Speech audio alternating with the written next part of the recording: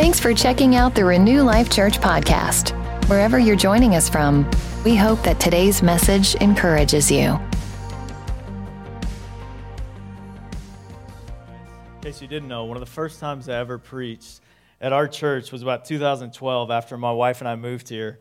And Rick Smith, I think he's taken off so he can't get in trouble yet, but he helps walk with Pastor Braden, myself, other speakers, and he helps us get mic'd up.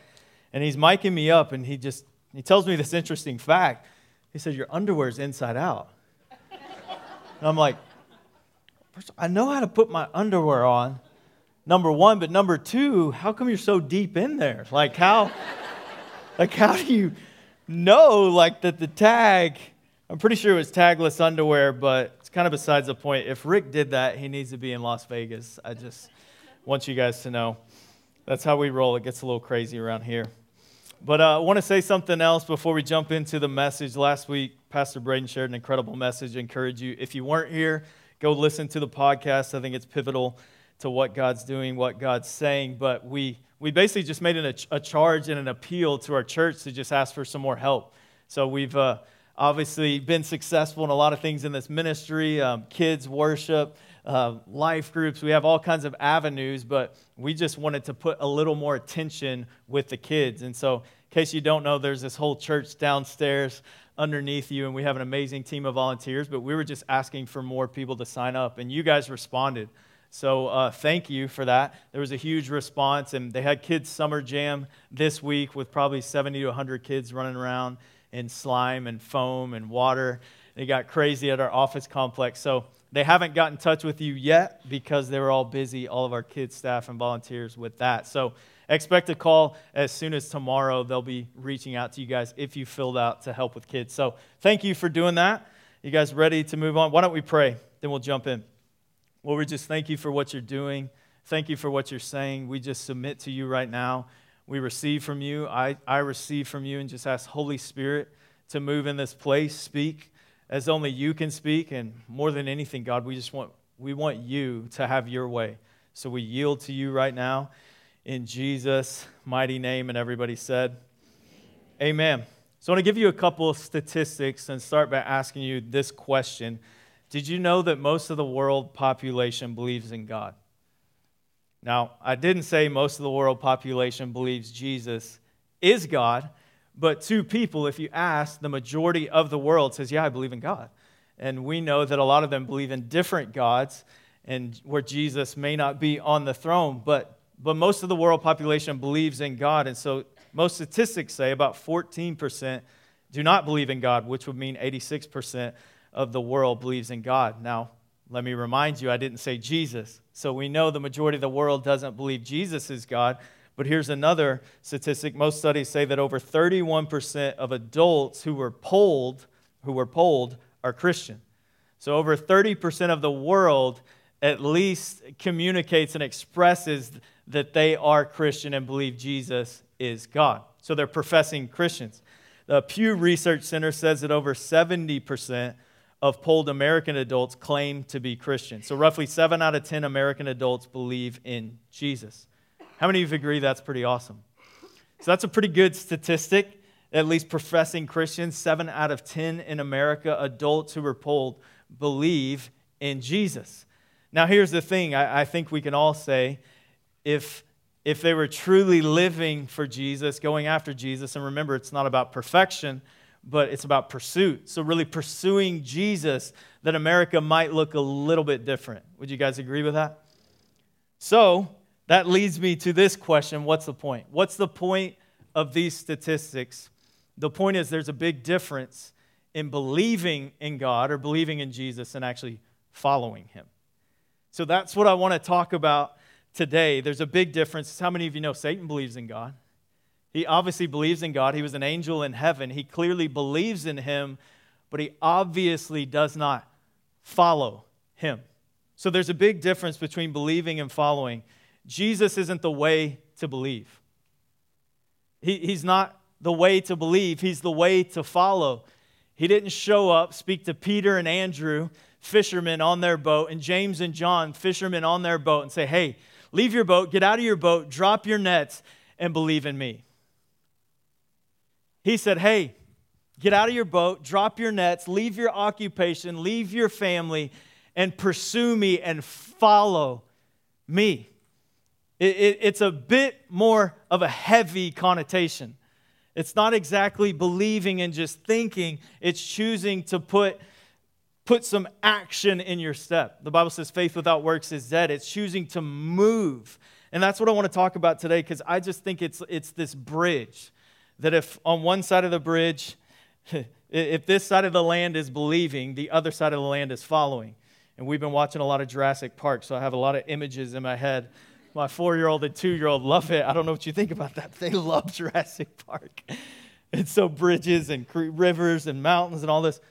But if you're on this side where you say, I believe in Jesus. I want to help you get to the other side. And so there is this bridge that you have to cross, and I think we'd all agree that the bridge is called faith. It takes faith to move. It takes faith to act and to move from believing to following. So what you have to know about faith is this. The essence of faith is trust. The Bible says that faith is the substance of things hoped for and the evidence of things not yet seen. The word substance means submitted to, and the word hope really means trust. When you study it out, it's not like this fleeting hope. Like, I hope I marry a supermodel. I hope I win the lottery. I hope my husband loses his beer belly. It's not going to happen. It's just, he doesn't want to. It's not about that life. Just kidding. It's not this fleeting. That one really worked. You guys are like, I can relate to that completely. But it's not this fleeting hope. It's this deeply submitted, rooted, and planted trust. And many of you in this room have been married a lot longer than me. But I don't hope that my wife loves me. And I want to be sensitive. I know there's all kinds of relationships and tension and things going on. But in my relationship, I don't hope that she loves me. I know. I know that she loves me because I have a deep trust. She's proven it over and over and over. She still washes our laundry. Like, that's a big deal in our house. There's a lot of smells that come through clothes with little boys. But she's proven it. All jokes aside, she's proven it over and over by being there, by being consistent, by showing me and proving it. So I don't hope, right? I don't hope she loves me. I trust and I know that she loves me. So the bridge of faith is trust. So this morning, I want to talk about how to cross the bridge from believing to following. So we're not Jesus believers, but we're Jesus followers.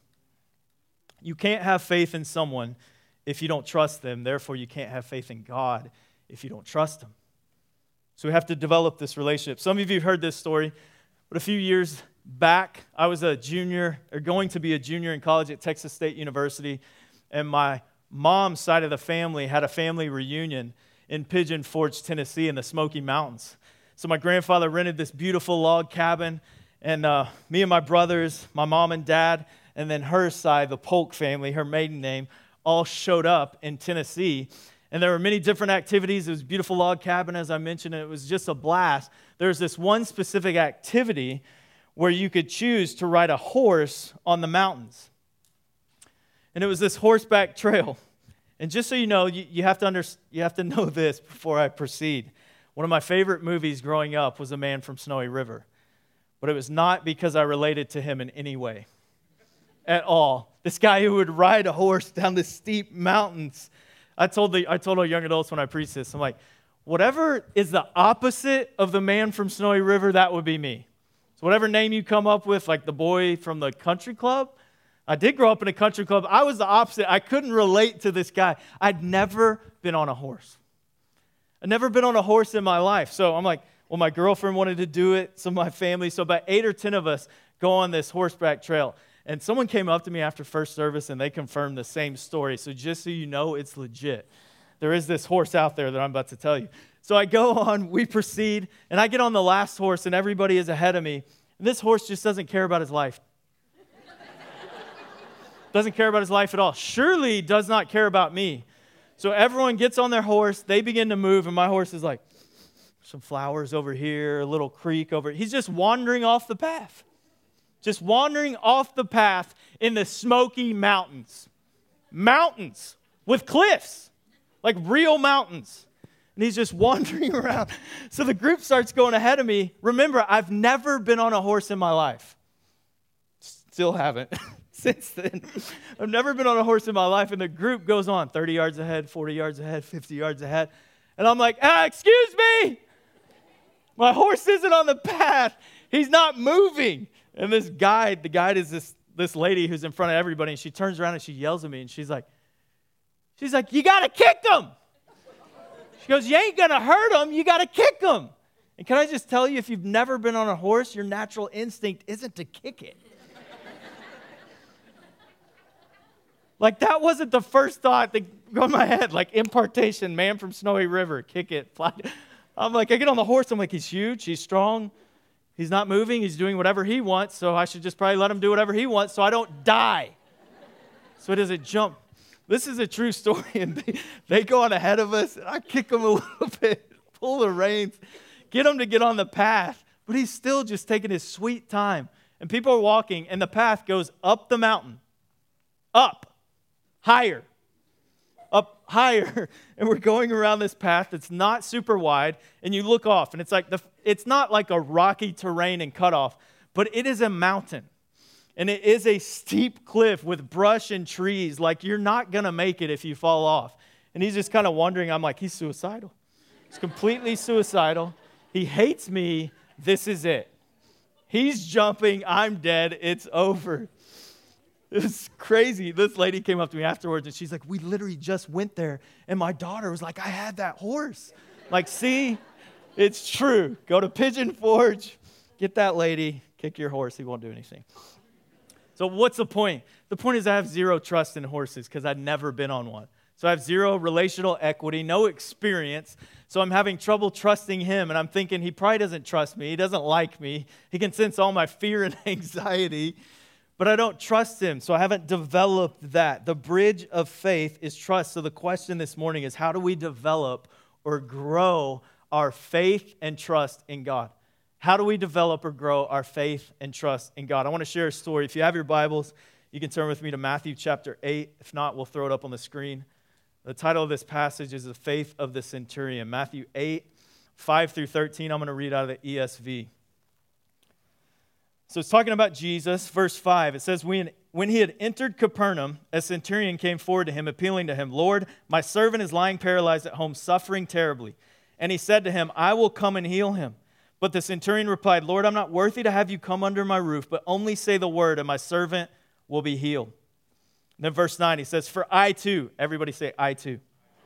I too am a man under authority with soldiers under me. I say to one, go, and he goes. To another, come, and he comes. To my servant, do this, and he does it. When Jesus heard this, he marveled and said to those who followed him, truly I tell you, with no one in Israel have I found such faith. Verse 11, I tell you, many will come from east and west and recline at a table with Abraham, Isaac, and Jacob in the kingdom of heaven, while the sons of the kingdom will be thrown into the outer darkness. In that place there will be weeping and gnashing of teeth. And to the centurion Jesus said, go, let it be done as you have believed. And the servant was healed at that very moment. You know, the King James Version says, Jesus said, truly I tell you, with no one in Israel have I found such great faith. It's talking about quantity and quality. There's no other passage in the Bible where Jesus responds like this.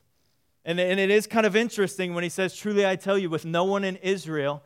I don't know if you've ever heard this term, but I actually believe it. There's a term called replacement theology, and I think anytime the Bible talks about Israel, you can say that's me.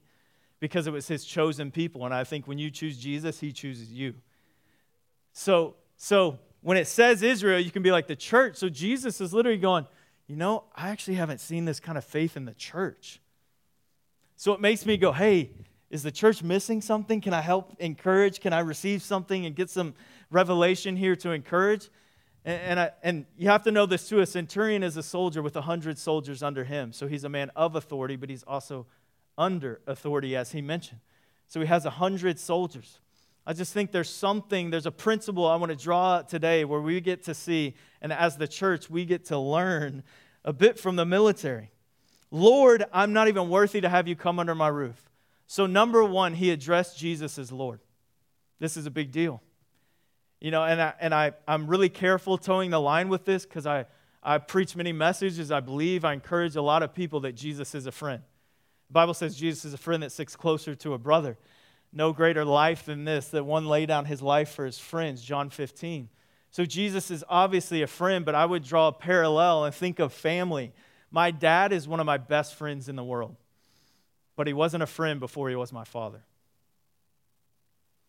So it was his position as my father that granted me access for the relationship to develop and grow. So I honored him as my dad, and our relationship grew. And I think this is a point for all of us that right off the bat, he doesn't say Jesus, he doesn't say friend, he doesn't say brother, he says Lord. In other words, he's communicating to Jesus from a position of submission. And he's honoring him for the position of authority that he carries. So, Lord, I'm not worthy to have you come under my roof. Only say the word, my servant will be healed. For I too, everybody say, I too, am a man under authority with soldiers under me. I say to this one, go, and he goes. This one, come, and he comes. This one, do this, and he does it. For I too am a man under authority. The greatest faith, I believe the greatest faith comes from knowing what you're under, not what you're over. The greatest faith comes from knowing your position in Christ. The Bible says you're seated in heavenly places with him, but he has to be Lord. He has to be Lord. You have to be servant, and then the relationship will develop. But the greatest faith comes from knowing your position underneath and your covering. And that's what Jesus is talking about. God releases authority to those that are positioned under authority. But here's what happens. I think we get hung up. I share this a lot. My dad always says that people don't go to church because they've been. In other words, people have been hurt by the church. People have had rough experiences with church, and they're like, I'm out. There's nowhere in the Bible that gives you an excuse to stop going. And there's nowhere in the Bible, there's no scripture you can find that's like, well, stop submitting to authority because you've had some bad ones. The Bible just encourages you to pursue authority, to pursue a position of submission. And let me just help you. I shared this with first service. If you're in a relationship, say you're in a marriage and your husband is abusing you, not the Lord. If you're in a relationship where you're subjected to abuse, you have a release from God. You don't have to submit to abuse. That is not the same thing as submitting to authority. So authority that constantly abuses you, you don't have to submit to that. But you do have to pursue those relationships and pray about what is a healthy relationship. And I'll give you a practical tip. If you're looking spiritually to pursue a spiritual leader of authority, you should pursue one that's also under it. I know a lot of people, I have friends that are like, yeah, this person speaks into my life, and they're amazing. There's this couple, and they love God, and they hear God. And I'm like, I believe that. 100%. There's tons of people that love God and hear God. But the Bible says you have many teachers, but not many fathers. And I think that it's this family dynamic that God's trying to portray is anybody that's an authority over you, you should ask them who's an authority over them. Because then you can just we all know it, but you could be a rogue Christian or person that's just chasing after God, and people say it all the time, well, it's just me and Jesus. My relationship with God, that's all that matters. Intimacy with God apart from community and submission is false intimacy. People say it all the time. Well, I just love God. It's me and Jesus. Well, Jesus didn't say that. So the guy that you're solely submitted to didn't say that. And then Paul said, follow me as I follow Christ. But we get hung up because we've been hurt, we've been offended, we've gone through things. But can I just encourage you? You know, Tony, Pastor Braden's dad was even saying this, that people have to understand the benefits. They have to understand that the resources, the provision, the grace that comes. I always have this picture from this message I heard years ago called guardrails. That's such a healthy picture that God wants you to establish, that guardrails on a highway are there to protect you and provide for you. So if you drive the Coastal Highway 1 in California, the ocean's on the left and mountains are on the right, and guardrails are in between both. They're actually there to save your life. And so that's what authority is. They're there to resource you, to provide boundaries and protection and provision and principles, and to help you advance. You don't get on a highway and go backwards. They're there to help you advance. But you have to understand this, and you have to begin this process where you're like, you know what? I just know God is doing this today. We prayed this morning. I know God is just healing wounds from authority. There's people, you've been a part of other churches, you've been a part of other groups, and things have happened. And some of you have actually experienced legit abuse. And God would say to you, that wasn't me. It wasn't me. So we have to process and go, okay, the scripture says, Romans 13, 1 through 2. This is Paul. Let every person be subject to the governing authorities, for there is no authority except from God, and those that exist have been instituted by God. Does it say anywhere that authority is perfect? It doesn't even say all authority is Christian. All authority makes the right decisions. Some of you work in the marketplace. You work in business. You have bosses that aren't Christian. So you can't say, well, they're not Christian, so I don't have to submit. I don't have a scripture for that. All authority. Remember when the disciples, when people were processing like, well, there's taxes and Caesar's and implementing these taxes. So what do you say? It was the religious leaders. They're like, what do you say? Should we pay taxes? And Jesus is like, well, whose face is on the coin? Oh, that's the authority? Then yeah, you should do that. Pay to Caesar what is Caesar's. All authority is established by God. Here's the point. Authority is a system that God created. So you don't submit to authority because they're always right. You submit to authority because it's God's system and it's right.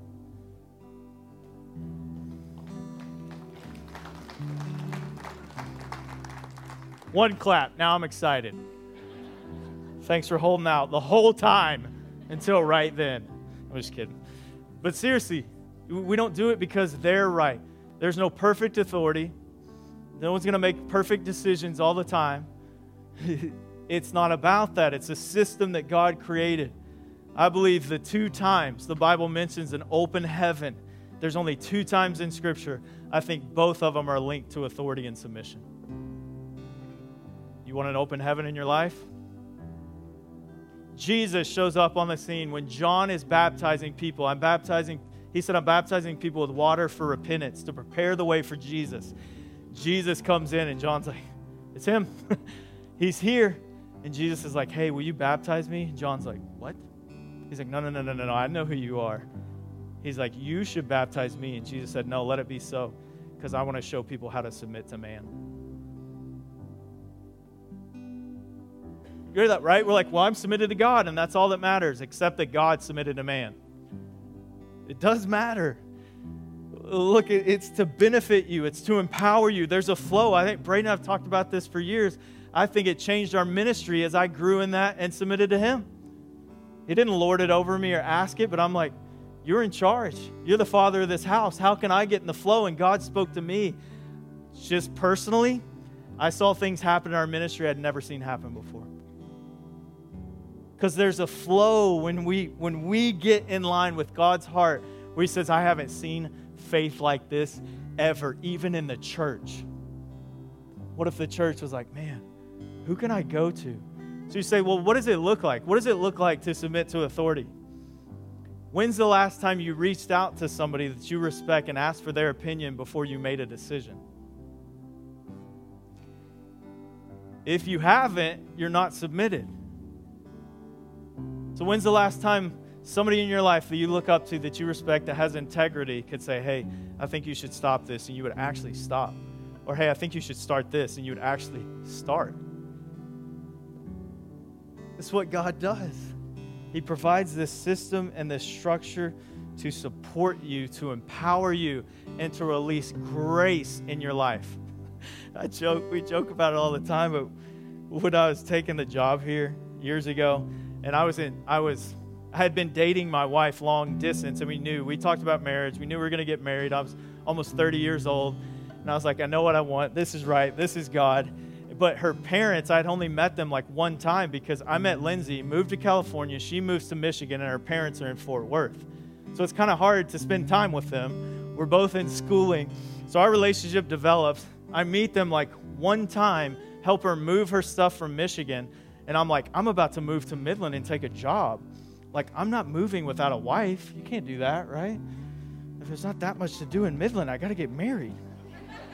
So we're like, don't talk bad about Midland. Hey, I love Midland. Just saying. There's not a lot to do. But so So anyways, I talked to Braden on the phone, and we're processing. I'm like, well, this is basically my new boss, and I'm processing with him. And I'm like, yeah, I don't know. And he goes, well, all I know is when you put a ring on it, it's a game changer. And I'm like, done. So it's kind of a joke, but it was a little bit of encouragement that I was like, it's not something wrong in my heart. I gotta speed this thing up. I don't really know her dad, so I proposed to her, and then I went straight to her dad after I proposed. I'm not actually suggesting that. I believe in chivalry, and sometimes things are done differently. It was a complicated situation, but he was like, I just wanted to be happy, absolutely. And it was this smooth thing. Maybe some of that grace was because I was trying to submit.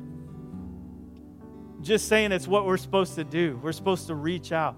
And everybody, I know it gets really practical. Because people are like, what does that look like? I've had people come up to me even after I preach the message. They're like, I've never really thought of that, and I know I need that. Will you help? I'm like, sure.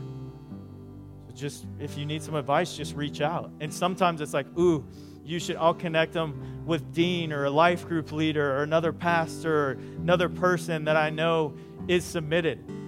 So if you're like, well, how do I go about this? If you want authority in your life, you reach out to an authority that's under authority. So you don't just go find anybody that loves God. There's a flow, and I think he wants to increase this in the church for your benefit. It's like everyone can, we can't have, as pastors, a relationship with every person in the church and be that. We wouldn't even have time. So God establishes this system and structure. So you should pursue, if you're pursuing spiritual authority, you should pursue spiritual authority that is also under authority. So you say, sometimes it's literally as simple as honoring your boss. I don't know about if they're Christian. Just honor them. Work hard. Submit to them. Ask them how you can help. Ask them for advice, their opinion. Just honor them. If you're a student, honor your teachers. If you're an athlete, honor your coach. Oh my goodness, I wish someone would have told me that years ago. I'm like, what? The opposite of submission is what I did back when I was an athlete. I'm like, someone could have helped me tremendously. So that's what I'm trying to do. I want to help you this morning. So the last question is, what's the goal? What's the goal? If I'm supposed to submit, I'm supposed to follow, I'm supposed to move from this island, this land, cross the bridge. I'm supposed to move from believing to following. What is the point? The point is that you would learn to follow now so you'd be a great leader later. Every great leader must learn to be a great follower, not a great believer. It can't end there, but most of the church is filled with expert believers and subpar followers. Well, yeah, I believe this, I believe that. This is what the scripture said. Like, who's in your life that's pouring into you that you're submitted to? We just don't talk about it. And I will say this, I do believe the generation before me was much better. I do believe there were some values and some family values and just in way of honor. The generation before me knew it better than we do. So that's why I'm trying to share with our generation. And please, for the sake of the kids, for the sake of the generation coming after this, we got to get this right. We got to get it right. Honor is a big deal to God. So the goal of following is that you would eventually be a great leader. The goal is that you would learn to follow Jesus so that you can lead others to do the same.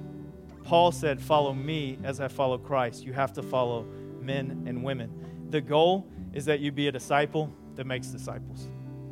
It's simple, but it starts with following. You have to move from believing to following. Amen. Let's pray this morning.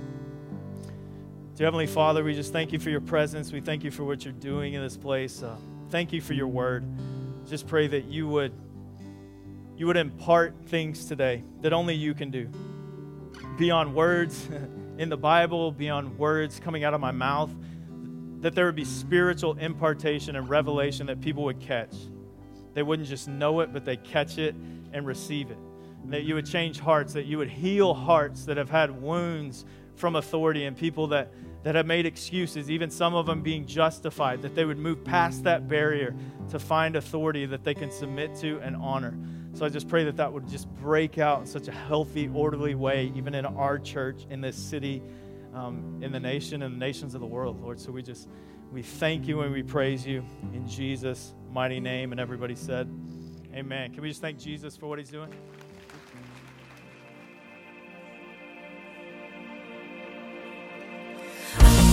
hope you've enjoyed our podcast today. You can find out more about our ministry at renewlifechurch.com or on Facebook, Instagram, or Twitter. Also, our app is available for download so that you can stay up to date.